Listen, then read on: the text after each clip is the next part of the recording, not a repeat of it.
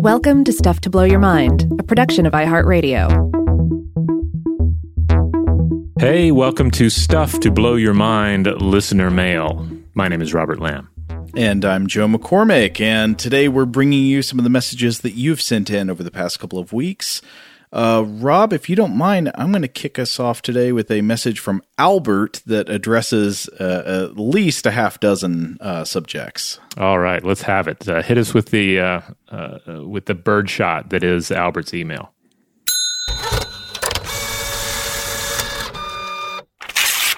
Okay, Albert says, "Hi, Robert and Joe. It's been a while since I wrote in, and I have much feedback.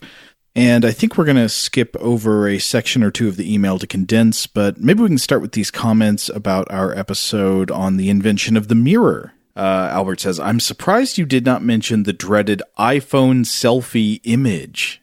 Kind of thought we did, but maybe you're right. It goes on, "I personally hate it that it is always a mirror image, not obvious unless you see lettering or are wearing an asymmetric clothing, such as the Japanese kimono, where it is always worn with left over right. In the iPhone selfie, this becomes right over left, and the only time you wear a kimono right over left is when you are dead. Ghosts in Japan also wear the kimono right over left, as they are usually wearing their white funeral kimono." I'd never heard this before. No, me neither.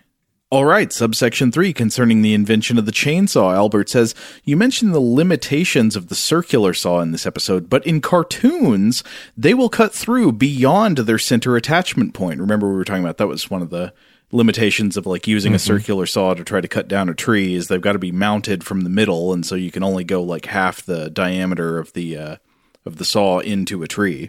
But Albert is correct. He has attached a clip of Speed Racer showing Speed Racer's Mach 5. I guess that's the name of the car. I never really watched Speed Racer, so I don't know anything about it. But this scene is showing, it's like the scene in James Bond where they show you all the new gadgets on the car. This is like a collection of, here's what the Mach 5 can do. And in this clip, one of the things that happens is it puts out a couple of circular saws on bars that are sweeping around in front of the car as it drives, and it shows the car just plowing through a forest of giant trees, just cutting right through them without even slowing down, which was very funny. Oh, yeah. I mean, I guess we touched on this a little bit, but cartoon saws and chainsaws and circular saws are just unstoppable. They'll just cut through everything like a hot knife through butter. Okay, now regarding our episodes on crabs, Albert says, "You mentioned you wanted to know about any crab stories. I remember one from my childhood, a Japanese folktale called The Monkey Crab Battle."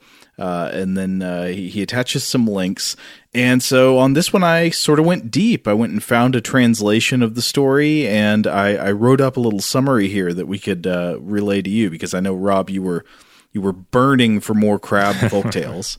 So the Monkey Crab Battle, also known simply as The Monkey and the Crab, is apparently a classic Japanese fairy tale. There are apparently many variations with different characters and plot details. So the version I'm about to tell is by no means definitive. This is just one that I happened to find in a full-text English translation. So this is the translation by Yae Theodora Ozaki, which, and I think I've read that this one might take some liberties with the source material, but it'll give you a gist of the story. It begins, "There were once two friends, a pink-faced monkey and a yellow crab, and they liked to play together by the riverbanks. And one day, while they're playing around together, the crab finds a rice dumpling, and the monkey finds a persimmon seed. The crab holds up his rice dumpling, and he says, 'Look at this nice thing I found.' And then the monkey also shows off the thing he found, the persimmon seed. But inside, the monkey is immediately jealous because he wants that dumpling. Persimmons are one of the monkey's favorite foods, but you can't eat the seeds. They're just, hard, crunchy, it's not very good. So he tries to convince the crab to trade. He's like, 'Hey, wouldn't you rather have this seed than the dumpling?' And the crab says, 'No, I would like to keep my rice dumpling, thank you.' But the monkey comes up with a plan, because monkeys, it's often the case in these stories that monkeys are crafty. Scheming. So the monkey says to the crab, and this part's a direct quote from the translation, How unwise you are not to think of the future. Your rice dumpling can be eaten now, and is certainly much bigger than my seed. But if you sow this seed in the ground, it will soon grow and become a great tree in a few years, and bear an abundance of fine, ripe persimmons year after year. If only I could show it to you then with the yellow fruit hanging on its branches. Of course, if you don't believe me, I shall sow it myself, though I am sure later on you will be very sorry you did not take my advice. And this does the trick. The crab is persuaded to trade, and the monkey takes the rice dumpling and gobbles it up immediately, hands over the persimmon seed to the crab. And then the crab takes the seed and plants it in the ground. And then we cut to years later, where the crab's patience has paid off. One spring, he finds his persimmon tree full of glistening ripe fruit. But there's a problem. As a crab, he can't climb the tree to get the persimmons, so he's just gazing up at them. They look delicious, but he can't get to them, I guess because he is not an arboreal species of crab. But he knows somebody who is very good at climbing trees, the monkey. So he goes and he finds the monkey, and he asks if the monkey will climb the tree and bring him some of his persimmons. The monkey agrees, but the monkey is not a very good friend. He climbs up in the tree, and as soon as he's up there, he's like, no, I'm just going to eat all these myself. He's hungry, and he just gobbles up all of the ripe persimmons until there is nothing left but the green fruits, and the green fruits are as hard as rocks. And this whole time, the crab is frantically running around the base of the tree, calling out to the monkey to remember what he promised. And apparently this is annoying to the monkey, so he begins to pelt his crab friend with unripe persimmons. Again, these are as hard as rocks, and so when they hit the crab, they wound him. They bash him up real good, and eventually the monkey pelts the crab with so many unripe persimmons that he dies. Oh. That's a dark turn. Yeah. Now here's where it actually turns into like a 70s-style Grindhouse revenge flick. The crab's son comes along and finds his dead father's body. I should mention, I think in some variations of the story, at least, it's the crab's mother, not father, but I'm not sure about what the frequency of those variations is. Anyway, in this version, he finds his crab dad's body, and he weeps bitterly.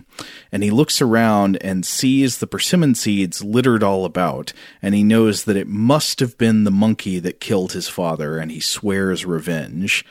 And then there is sort of an assembling the team montage. The young crab recruits his friends to help execute the plan of revenge. And his friends are, again, this list of friends is another thing that varies by version. But there is a bee, like a honeybee, a chestnut, a mortar, like a mortar and pestle, like a stone mortar. And then some versions also include some kind of slippery substance like a pile of cow dung or a puddle of oil. Okay. All right. So this is quite the team involving animals, vegetables, inanimate objects, slime or dung. Okay. Which I love.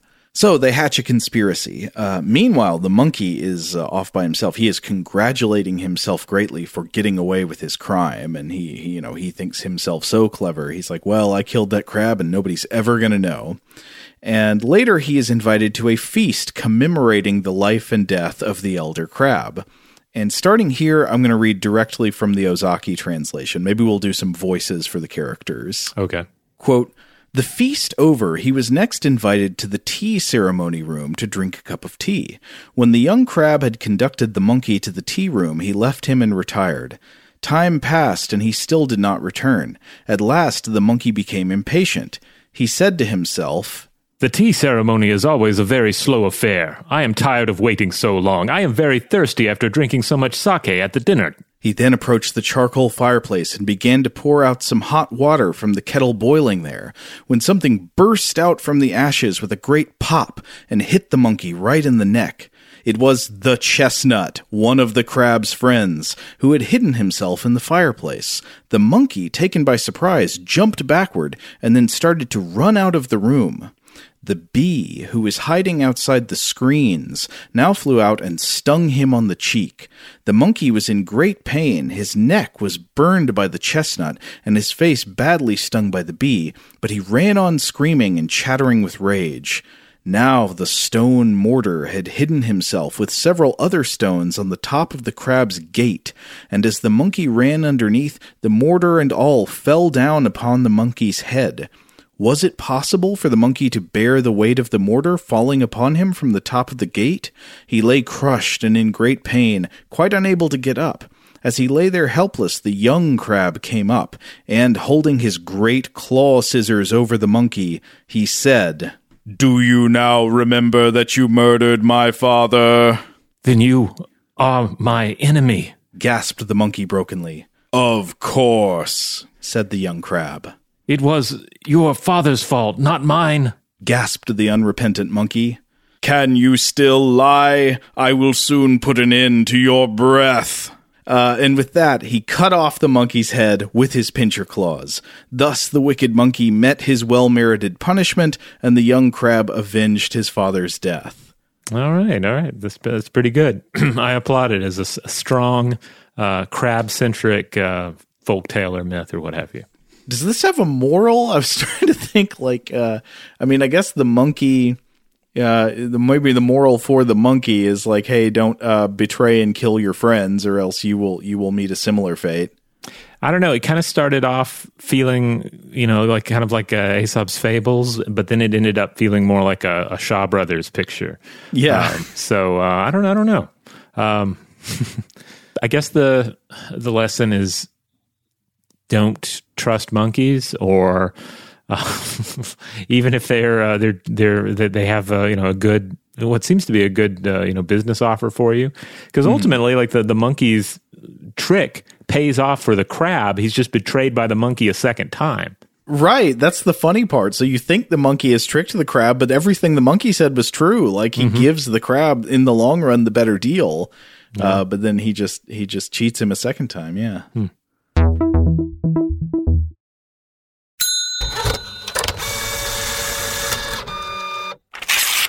Anyway, to finish off Albert's email, one last note. He mentions the Dunwich Horror. He says, "For some reason, I remembered this movie being in black and white. After watching it, I remember thinking that film is a very hard medium to adapt the dread and horror of Lovecraft's mythos.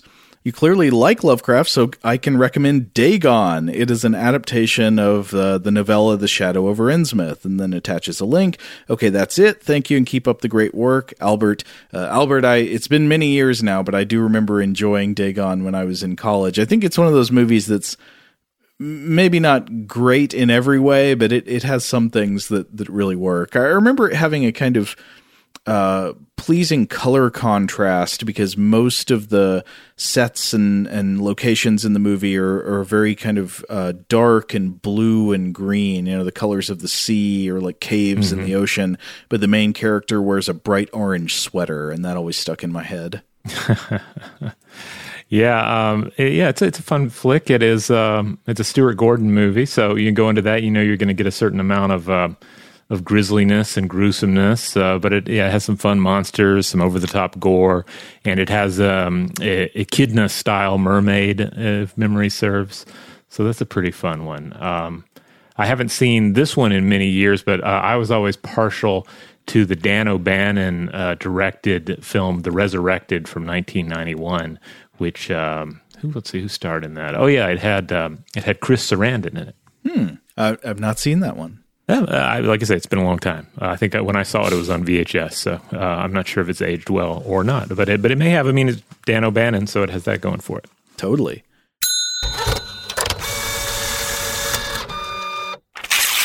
Now, speaking of Dan O'Bannon, who is also like another one of his films that he directed, is worth noting is of course The Return of the Living Dead from 1985.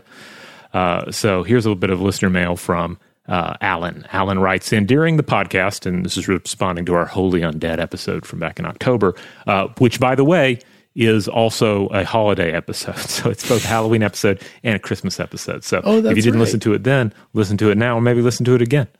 Alan writes, during the podcast, I recall you wondering why a bunch of pious undead would attend services, but then also try to attack and kill the living who accidentally wander in.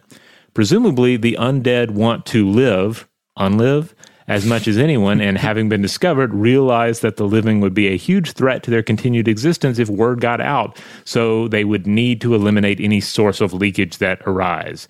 The deceased sister would, of course, feel the need to warn her living sister.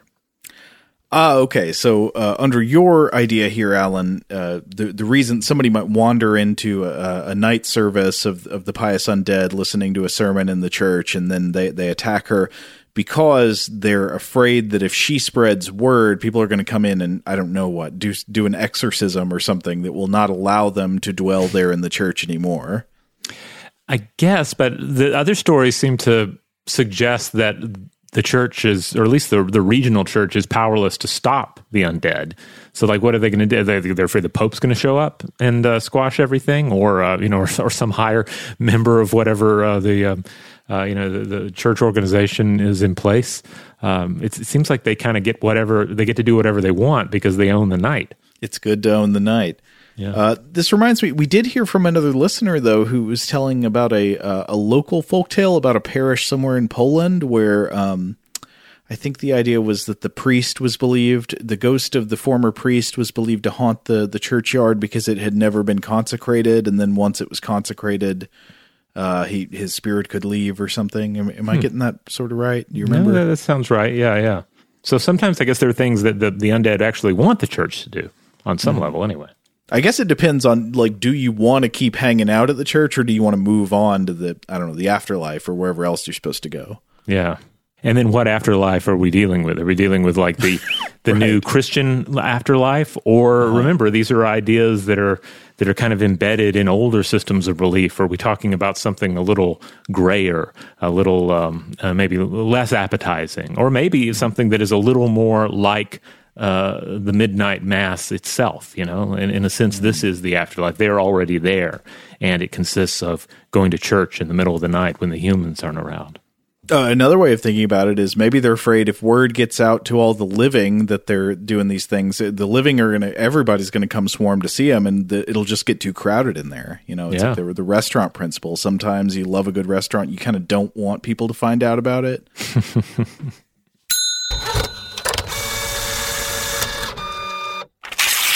Okay, we got one message regarding our Weird House Cinema episode on Bloodbeat. This is just a quick little hello from Maria. The subject line was, just to say hello, parentheses, Bloodbeat. I have to thank you because today's episode of Weird House Cinema was so hilarious. I was walking and laughing with my dog. I hope that doesn't mean your dog was laughing as well, because that sounds demonic. But Maria finishes saying, lots of love from Italy. And then she attaches an image of her dog. We don't know the dog's name, though. I would like to know. This is a gorgeous looking animal that is lying down in the snow and chewing on a blue plastic toy of some kind. Looks like this dog is having a great time. Yeah, I don't know. If this dog laughed, I don't think it would necessarily be demonic. Seems like a good dog. No, I mean, this looks like a great dog. This is the kind of dog that would not laugh because dogs don't laugh. Everything is serious to dogs.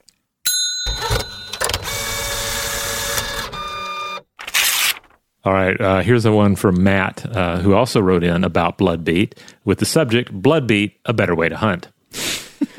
Good day, fellas. The Weird House episode on Bloodbeat was hilarious. I've not seen it, but love your description of the chaos. I'm an active hunter, and no, the way the film portrays hunting strategies is rather off target. There are many ways to hunt deer. Alone, in a group, moving and stalking, standing still, in seasons designated for specific tools, archery season as opposed to rifle season, for example, etc. Rules and times change from jurisdiction to jurisdiction. For Bloodbeat, though, these things don't matter. A fun film is a fun film. I hope to give it a watch in the near future. Thanks for the show and your time, Matt.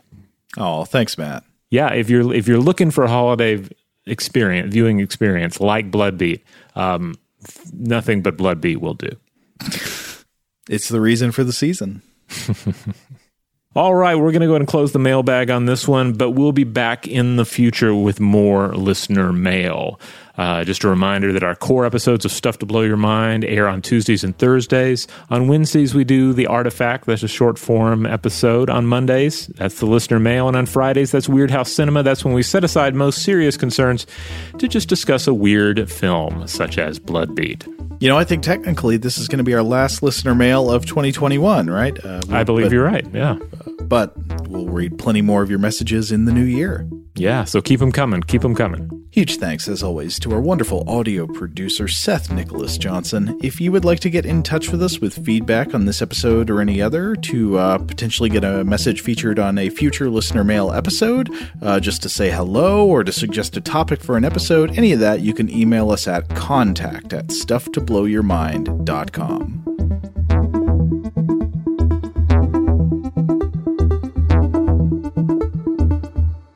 Stuff to Blow Your Mind is a production of iHeartRadio.